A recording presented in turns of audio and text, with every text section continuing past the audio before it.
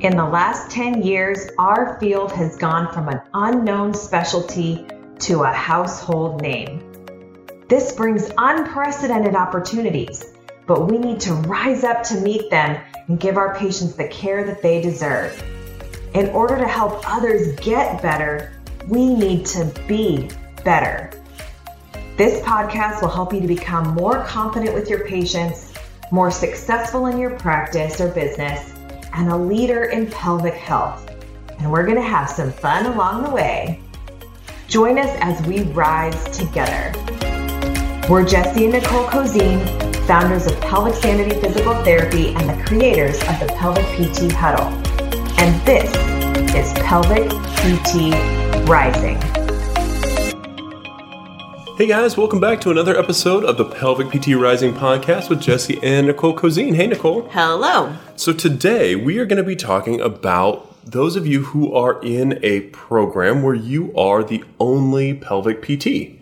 And that is happening more and more because the field is growing, which is obviously a really good thing, but it does lead to a lot of challenges as well. And I hear from a lot of you folks who are always asking like, oh, what should I do? What should I be advocating for? Or a little bit complaining about that my boss wanted to start this program and they won't pay for any con ed. They don't want to give me hour-long sessions, right? So there's a lot of frustration I hear on the back end right after you get super excited about, oh my gosh, I get to do what I want to do. And then reality sets in when that isn't quite as easy as it seems at the beginning. And part of that's going to be taking ownership of that situation, because if you're being asked to start a program, or if you're the only PT at a program, by definition, you're the only one in the program who understands pelvic PT.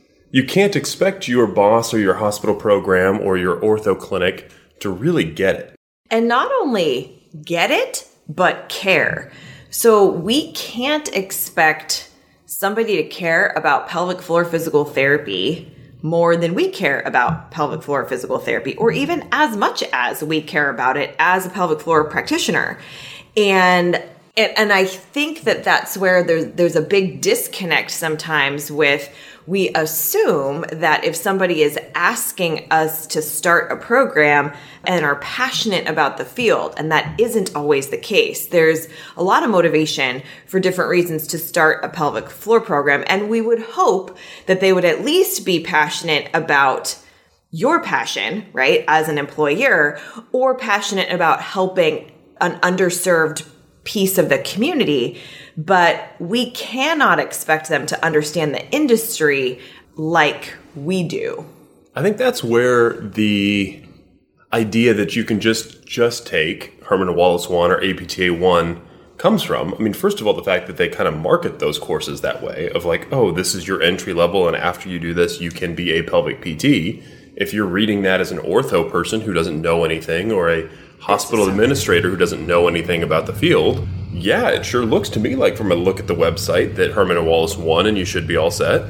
Yeah, I mean, that's exactly right. And I think that some of those baseline programs, it's not bad that they're marketing like that, because they are fundamental baseline courses that we have to take. But we can't expect the people that are employing us to do that extra research and care about the aftermath of Herman and Wallace 1.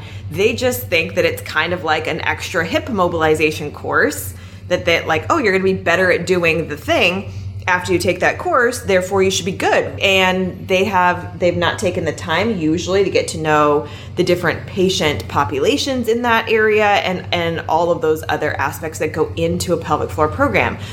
So on the one hand, we can't expect them to care a ton. And on the flip side of that argument, we also need to push them to care a little bit more, at least at a minimum, about you.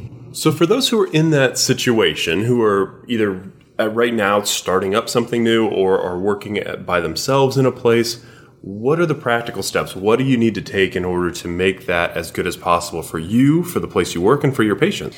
So one of the first things that I need you to realize is that you have more leverage than you think you do. And I think that sometimes when somebody comes to us and asks us to do something like that, we think that like all we have to say is yes, or all we can say is yes, and we can't say yes and I also need these things. And that is the first thing that I really want you to understand. Secondly, we need to make sure that you're educating yourself on what those things that you need to request are. So one of the first things is you can push for more continuing education. A lot of times, like we mentioned, the clinic director or the rehab manager is just looking at, doing some preliminary research and being like, oh yeah, Herman and Wallace or APTA 1 should be good in order for you to call yourself a pelvic floor specialist, say you have a pelvic floor program, do potentially internal examinations, and that's it. And again, like we can't expect them to know more about our field than we do. So one of the first things that you can advocate for is more continuing education in that field. So make sure that you're asking to complete a series within a reasonable timeline, but that might be more than your typical, quote, Con Ed budget. And this is that leverage that you're talking about is using some of that. They're asking you to put in a lot of time and effort and energy into doing something that no one else on their staff is able to do. This is where you guys do have, and it's an eminently reasonable request.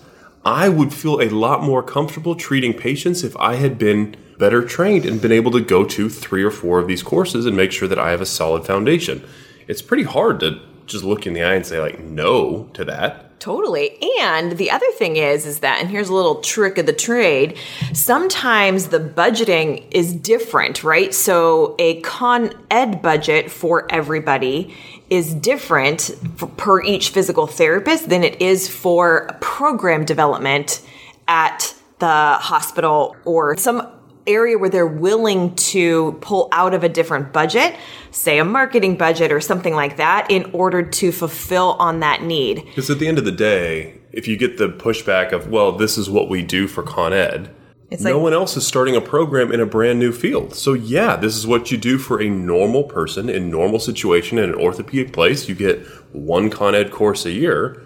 I'm not a normal orthopedic therapist in a normal thing. You're asking me to do something new and different. We're going to have to do, by definition, something new and different. Yeah. And so that would be the first thing to really push for, but you have to be educated in what you're going to need first and really have thought out what would actually be a reasonable thing for me to ask, right? And it's relatively reasonable for you to ask to take more Con Ed specifically to fulfill and round out your education in order to be the program leader in this area. Yeah, so you have more leverage than you think you do. And if they come back and you ask for that as an example, and they come back and say no, then you have a conversation as to, number 1, why not? And number 2, how do you feel like, rehab director, we're going to do this then when, with my research and my understanding of the pelvic floor practitioner, this is sort of what we are going to need to have a good program that's going to provide the kind of service and care to patients that we need to have in this field. So how are we going to reconcile that? Because now you're saying that you're not going to give me the tools to do my job well. And so where are we at with this? Do you not want the program? Am I going to be responsible then for my own continuing education and be bringing in patients as I feel ready then? But there needs then that at least gives you the opportunity to have a two-way conversation about what you feel like you need to start the program and then what the true intentions are of the rehab manager. And it could be that they just don't know.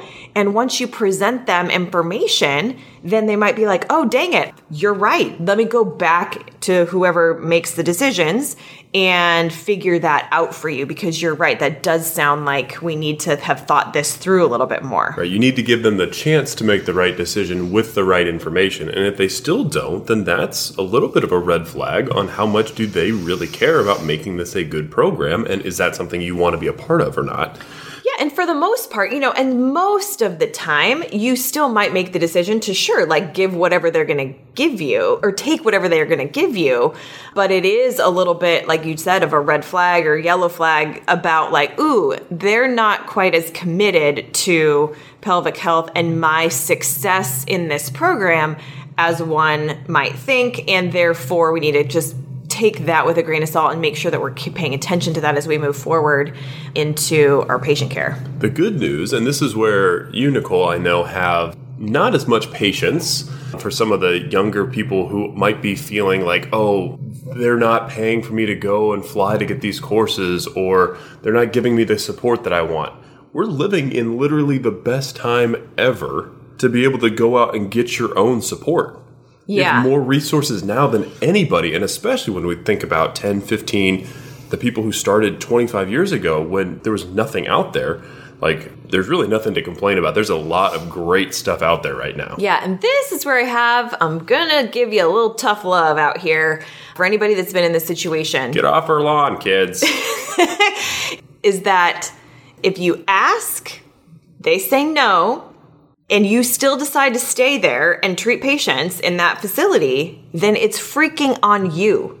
It is not, they're not doing it for me. I'm never going to be able to be successful here because they're not giving me the resources. It's while that might be true that they're not providing you with the ideal resources, if you choose to still try to work within their system and do pelvic health, then you're going to have to figure out and pony up and freaking stop complaining about it, and then also still provide the best care within the constraints of that system.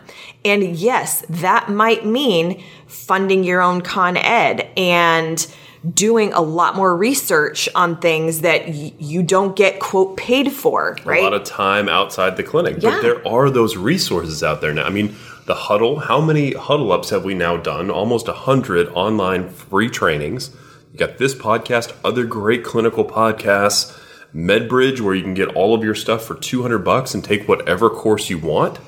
I mean, all of that stuff is an incredible opportunity that just was not available. And that's before we even start talking about the explosion of Con Ed courses, the fact we're able to do more online courses that you're able to get to without having to pay for travel and lodging and everything else. There's opportunity out there, but that's where you are going to have to invest probably time and money to improve your career. Improve your career and improve your patient outcomes. So, yeah, I get real fired up about the person that says, I want to start a pelvic floor program. And then the second that is not 100%, their employer isn't 100% on board the way you think it should be. Now all of a sudden it's this is going to be a failure. I can't do it the right way. And woe is me. It's no, shit or get off the pot. Seriously, you need to take it into your own hands. And because that will always be something that you can take with you. It's not like you have to leave all that education at your place of employment when you leave there. It's that's in your head. That's knowledge that you've gained. And your clinic might be benefiting from it a lot right then. And you might be putting in way more hours than you're getting paid for at that place.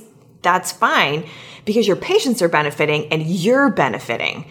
And that's where it's not someone else's job to care more about your career than you do. Yeah, that's a great point. And I think a great little tangent to jump off on real quick. But that's completely true. And just understand that if your employer does genuinely care about your career and advancing your knowledge, that's great. Care about that. You should be ecstatic about that because in a lot of places, there's no financial incentive for them to do that. In a hospital, they couldn't care less, really, how good of care you're giving. They're not being evaluated on patient satisfaction surveys. They're being evaluated on how many people are coming into the clinic. They've got a steady flow of people coming from the physicians.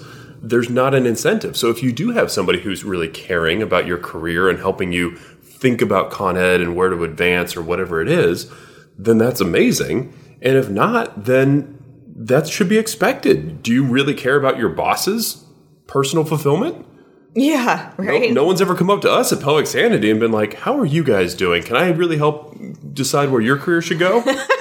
Right. In fact, that sounds kind of absurd when you think of it like that. Right. But, if you're sitting around waiting for your boss to, decide on your like personal career advancement, you might be waiting until hell freezes over. So don't do that. And if they do care, be really stoked about it. But yeah, that is a good point though, Jess. If they do care and you're seeing that they care and that clinical director, rehab manager, whoever you're talking to goes back and really does try to advocate for you and it still doesn't work out, that is a person that you need to ally with and really be thankful for, because that is not a given. And frankly, you're not entitled to that.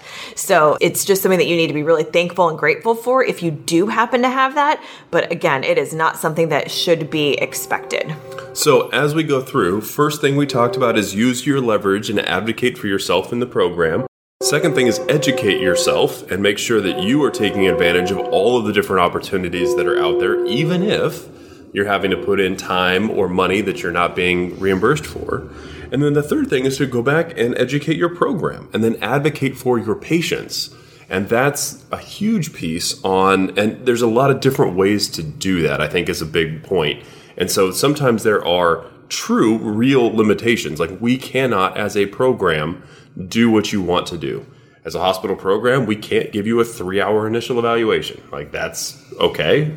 Or even a 90-minute. Or even 90-minute. Yeah. Or even an hour. I mean, so just find out. The first thing is to find out what are the real limitations of the situation that you're in. And then you have to figure out how to work around those. Totally. And that's where you're going to, instead of then advocating for yourself, like, oh, I need more continuing education to do my job, then you're going to think about it from the patient standpoint and be like, well, my patients at a minimum are going to need this. And whether that's more time or frequency of visits, right? You can still advocate for the 60-minute pelvic floor treatment if that's not possible and we're doing 30 minutes, then you can advocate for being able to see them more than once a week. You can advocate for better front desk training so that the patient experience. This is where we get a little creative with stuff, right? Is okay, great. So there is a true limitation. We can't do more than 30-minute treatment sessions. Then how can we improve the patient experience, not increasing the amount of time? Totally. Front desk is huge. Front desk is huge. The patient experience is huge. Can we make sure that those forms are given to the patient earlier? Can we educate our front desk people on how to talk to people that are inquiring about pelvic floor dysfunction? If that's a call center, what are the workarounds that we can do? Can we get a list of patients that are scheduling pelvic floor exams and have somebody else call them, have an aide or something call them and you're educating the aide then? I mean, there's so many different ways that you can create a better patient experience for your patients. Yeah, thinking about handouts. If you don't have as much time with somebody as you might like, well, what can I send them home with that's going to be more valuable than the HEP to go or whatever it is? Is there a way to, like, what am I saying all the time? Yeah, or your ortho things, right? And this is a thing that I think is also really important too, that if you have a rehab facility or an orthopedic clinic that now wants to add pelvic floor, and you want pelvic floor specific handouts and intake forms and things like that, then that's a way that you can advocate for yourself and your patient so that it makes your evaluation process streamlined and it makes the patient experience better for the pelvic floor patient. But that's something that doesn't really cost that much more money. It just costs the rehab director or other boss like time to figure out how are we going to make sure that we have a pelvic floor specific handout instead of just modifying the current one to the specs. And that's where we can go back a little bit to educate your director about that. No, it's not good enough to just use this orthopedic handout for this pelvic floor patient. That's just one other way that you can advocate both for yourself and your patients in this case. Yeah, so I hope this has been a good takeaway from you guys. For those of you who are in a program, either by yourself, being asked to run something, wherever you are at in that process, I hope there's some good takeaways here. I think one of the really cool things is just what we talked about, Nicole, on this is like a golden age for this field. And for those of you who are getting into it now, like there's a lot of resources that did not exist 5 years ago. Even 5 years ago, right. And the one other takeaway that I want you to take away from this podcast is that you cannot expect somebody else to care about your career more than you do. And if you show them that you care about your career, your specialty, your patients, then you can expect a little bit of that to be at least reciprocated in some way or supported in some way. But you can't expect someone else to care more about it than you do right off the bat. And I think that hopefully you've seen some tangible ways to show them that, both in educating yourself on your needs to start a program, and number 2, to educate your boss, supervisor, clinic manager, whoever that is, on your needs. And then we can sort of see where the chips fall and figure out, is this a place that you want to stay? Are their intentions right?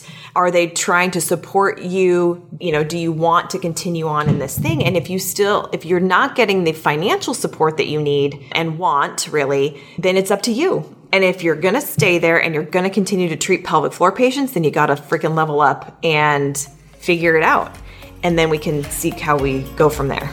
That's it. So guys, really hope you enjoyed this episode. If you have questions, if you want to get in contact, please do. Nicole@pelvicsanity.com. But as always, let's keep this conversation going. And let's continue to rise.